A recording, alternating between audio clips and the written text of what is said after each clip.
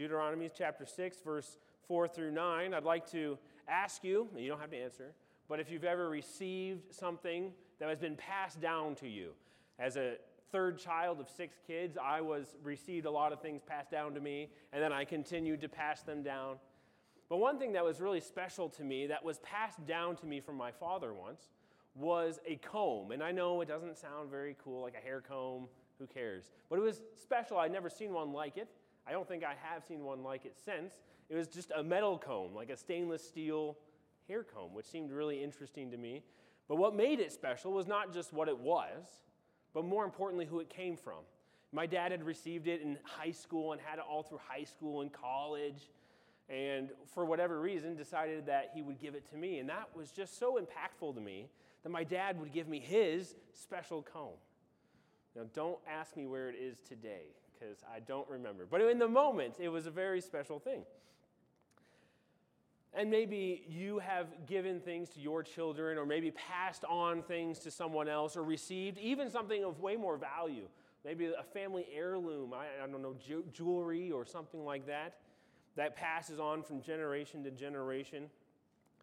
But in life, there are things that are far more valuable than those passing items. These items of earth of far more value is our faith and our love for God.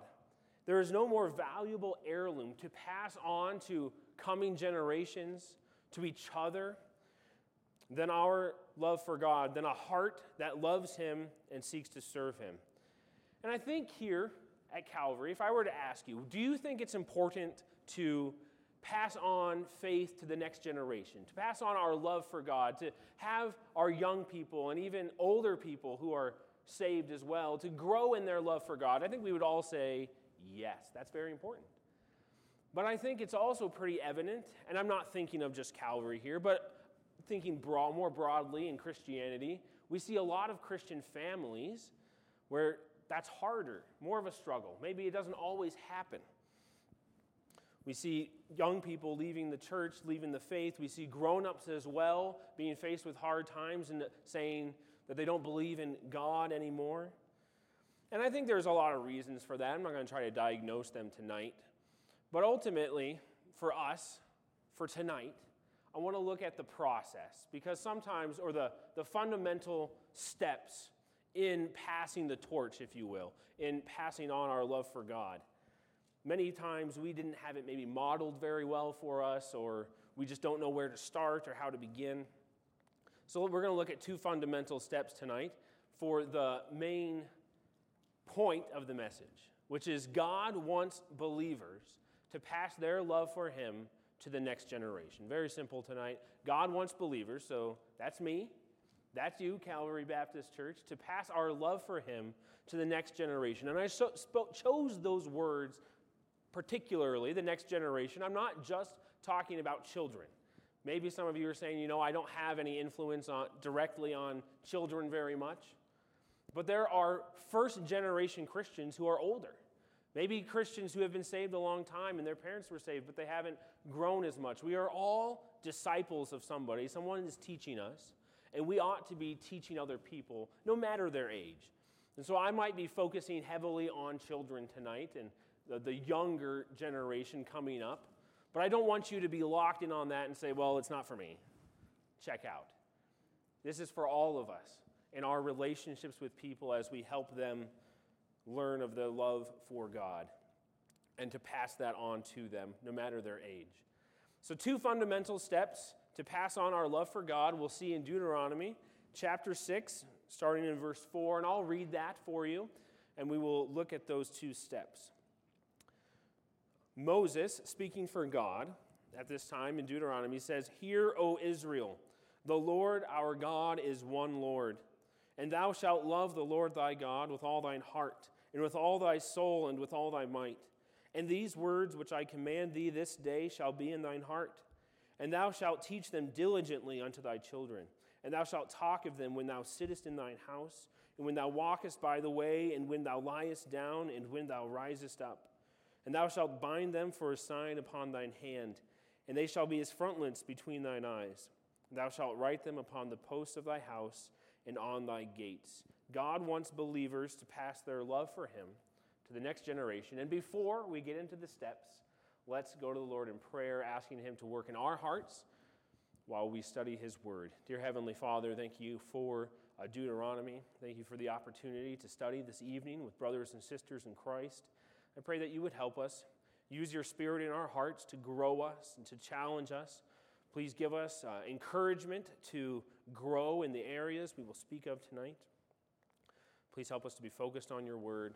We want to be more like Christ. Please help us to do that. In Jesus' name we pray. Amen. The first fundamental step in passing on your faith to the next generation is to love God exclusively. Love God exclusively. We see this in verses 4 through 6, the first half of our passage tonight. It begins with verse 4, what is often known as the Great Confession. It begins with the word hear. In Hebrew, that is Shema. So maybe you've heard of this verse being called the Shema in Israelite literature and Israelite history because it is very central to the Israelite faith. They called it the Shema. Anyways, so here, it's a call to attention. Listen up, O Israel. That was God's people of the time. We are in a different time now, but the call to attention still applies. Hear, O Calvary Baptist Church, if I may be so bold. The Lord our God is one Lord. This is a great confession here, a great acknowledgement of truth that the Lord our God is one Lord. Now, it's not just necessarily saying there's only one God, which it is certainly saying that, but it is saying he's unique. Thinking of the culture that the Israelites were in, it was very polytheistic in all the nations around them. People would pray to a God and not know if that loyalty to that one God would protect them from the anger and shenanigans of this other God over there. And there was so many gods. But Moses, speaking for God to the Israelites, says, the Lord our God is one Lord. He is unique. He is the one true God. This is the great confession. In verse 5, we see that from the great confession grows the great command. In verse 5, and this is something that Jesus quotes in Matthew, Mark, and Luke as well. It says, you shall love the Lord your God with all your heart, and with all your soul, and with all your strength. One commentator states, to love the Lord means to choose him for an intimate relationship and obey his commands. To love the Lord your God with all your heart and with all your soul and with all your might is to love him with your whole being. But that commentator, what he noted, is that that doesn't require, it's not just in a relationship. It is also connected to obedience. If we love God with our whole being, we are obedient to his commands. Loving God requires everything. What Moses didn't want the Israelites to be like is a lot like how we see some people today. And that is, I will love the Lord with this amount of my life and then love me with this amount of my life. More often, it's probably more like I will love me with most of my life and then give God this little bit of my life on Sunday or whatever it might be. What Moses is saying is that if you love the Lord your God, if the one true God is your God, then you are to love him with every part of your being.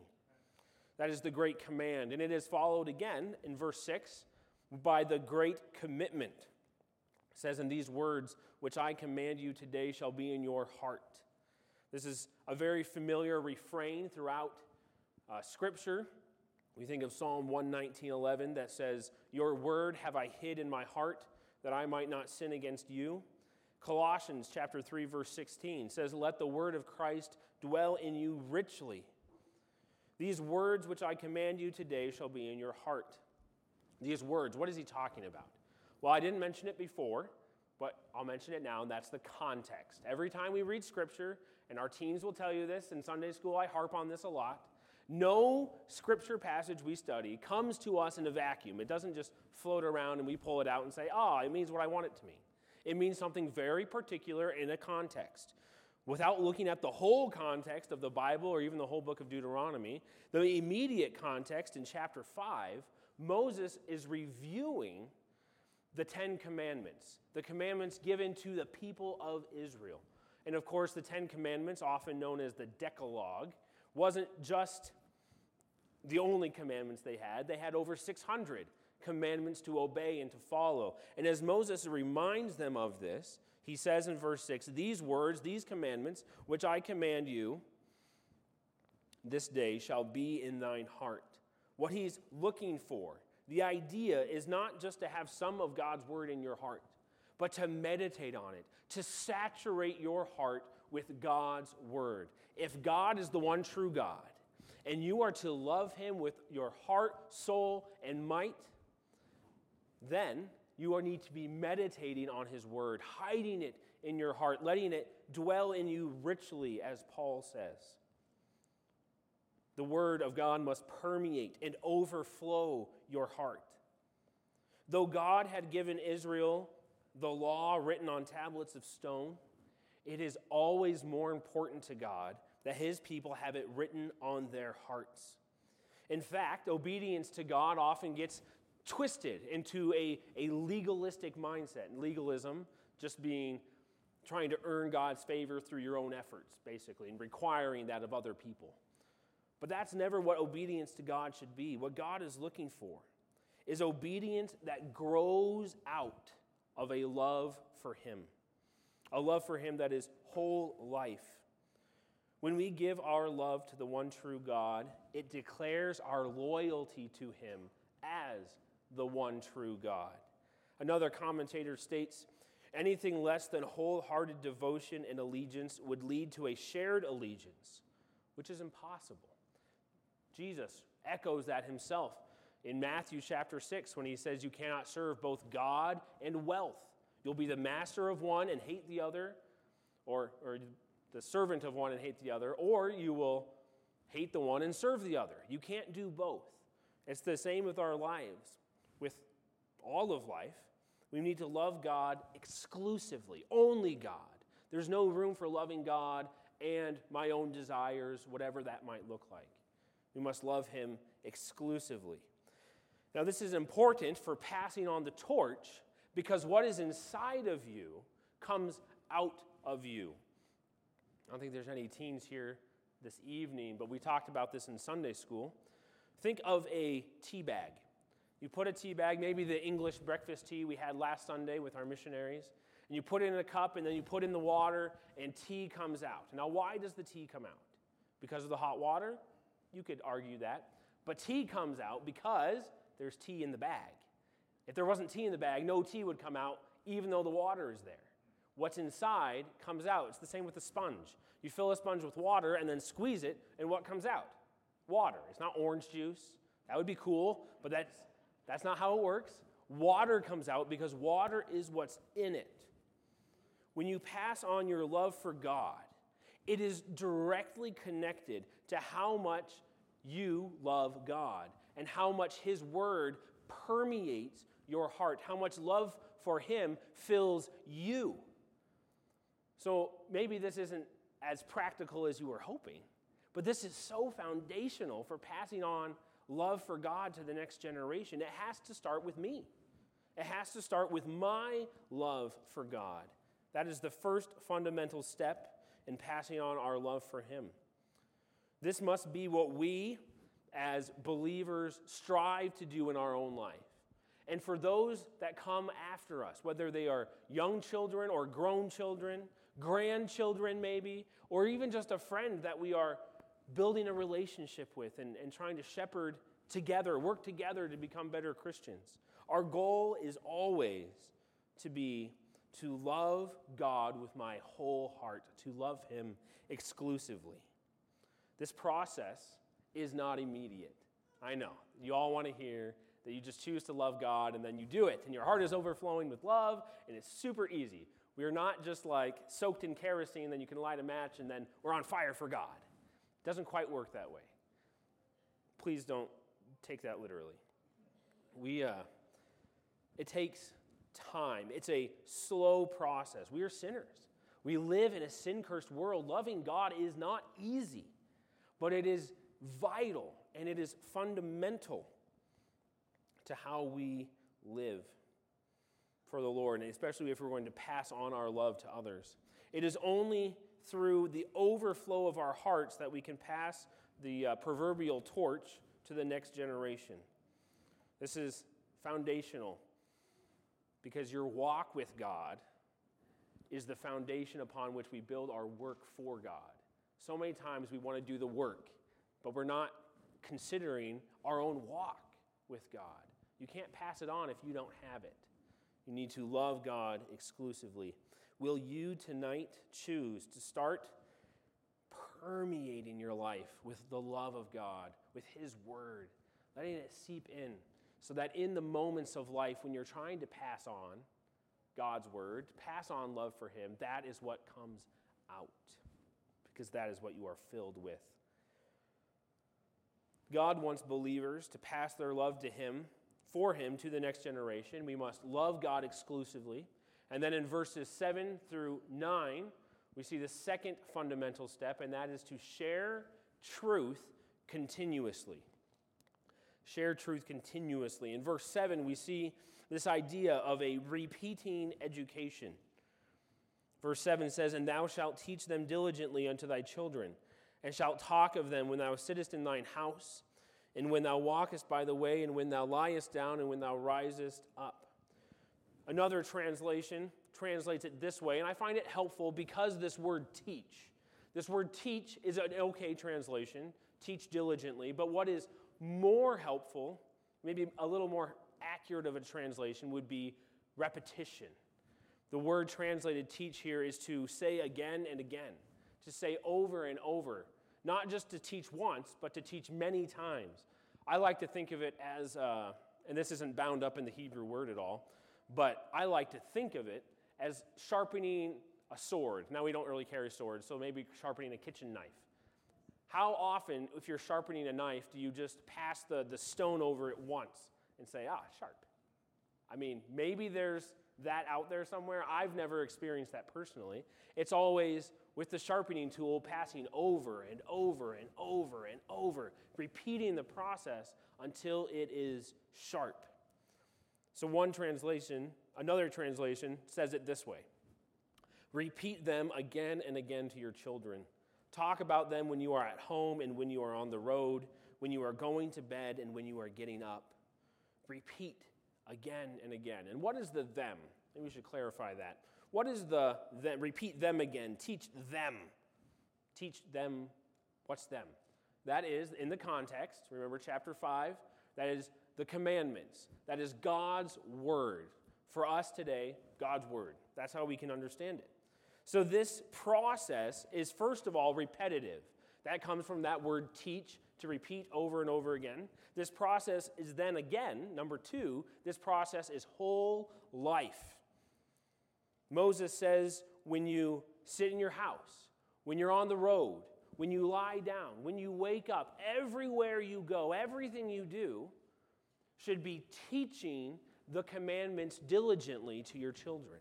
Teaching God's word to your children. And so this is, I think, very important for us.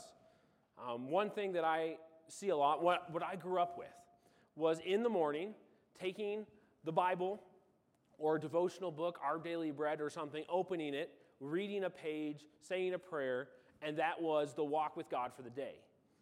And that's not bad. I'm not saying that doing that is wrong, but doing only that misses the point of what Moses is saying, because he's saying it's your whole life.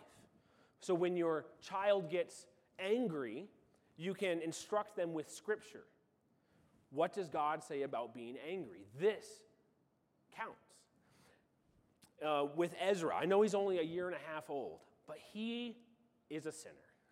And he does not like to be told what to do all the time. And sometimes he whines and he complains and he cries and he throws a fit because you told him in order to eat a watermelon, you have to first eat your corn. And it's a big deal to him. And so he whines and complains. And there's a couple scriptures I like to go to, even for him at his young age. And that's Ezra The Bible says that children need to obey your parents in the Lord, for this is good. And so that means when I tell you to eat your corn, you need to eat it. That's what God says is best. Or there's the other one I like to use, and that's, I forget the reference right now, but in Philippians, Paul says, Paul says in Philippians, God says, do all things without murmuring or complaining. And that means eating your vegetables. Taking the word and applying it to the situation. This is what teaching them diligently through all of life looks like. It's not profound, but it's constant. And it's using God's word. And what I don't want us to miss is the importance of verses 4 through 6 in this verse 7.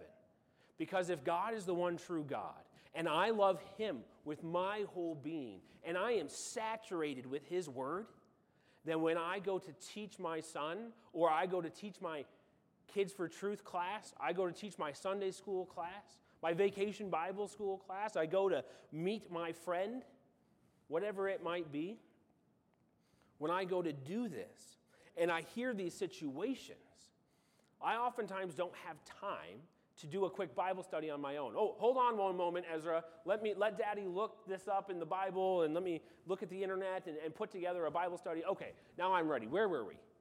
We don't usually have that time. What you have time for is what you have in your heart. And what is overflowing your heart is what you can then minister to those in the next generation. That's how you pass it on. It's not just this once and done at the beginning of the day, which again is not bad, but it's the whole life. And it's flowing out of what we have built in our own lives. And it's never too late to start building this into our lives. You must love God yourself. You must know his word well if you are going to teach the next generation. That's verse 7. Verse 8 and 9, we see a reminding education.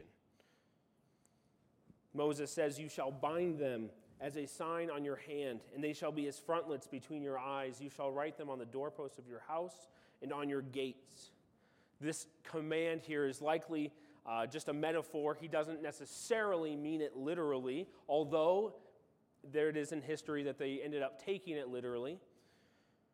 But it emphasizes the need to continually teach the law, teach God's word, by having it influence every aspect of life. When it says you shall bind them as a sign on your hand, literally that's they shall be encircling bands. So what they did when they started doing this literally, Israelite men would do this at certain times of the day or at certain religious times, and they would take a leather cord and wrap it around their hands, but in the cord, or attached to the cord, would be a little wooden box, and they would have little tiny scrolls that had the Shema, verse 4, and some other key passages of Scripture bound up and put inside, and it symbolized what I do with my hands. My actions ought to be guided by these principles. And they wore it as frontlets between their eyes. That's the Hebrew way of saying on your forehead. And it symbolized that what I do, what I think, is motivated by God's word, by these truths that I have internalized myself. One writer says, God's love and his covenant demands were to be the central and absorbing interest of a man's whole life. And that means ladies too, of a person's whole life. Now the Pharisees of Jesus' day took these commands literally, which is not necessarily bad, but they missed the heart. It became a legalistic ritual.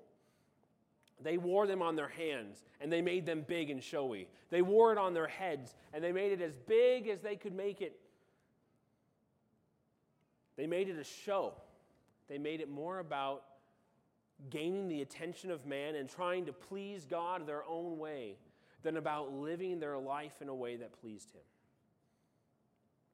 Oftentimes we can do that with our methods as well. Just trying to check boxes. Okay, I've done this, and I've done this, and I've done this. Perfect. Now God is pleased. But he's not worried about a checklist so much as he's worried about your heart. So let's review the connection again between verse 4 through 6 and 7 through 9. God is the one true God.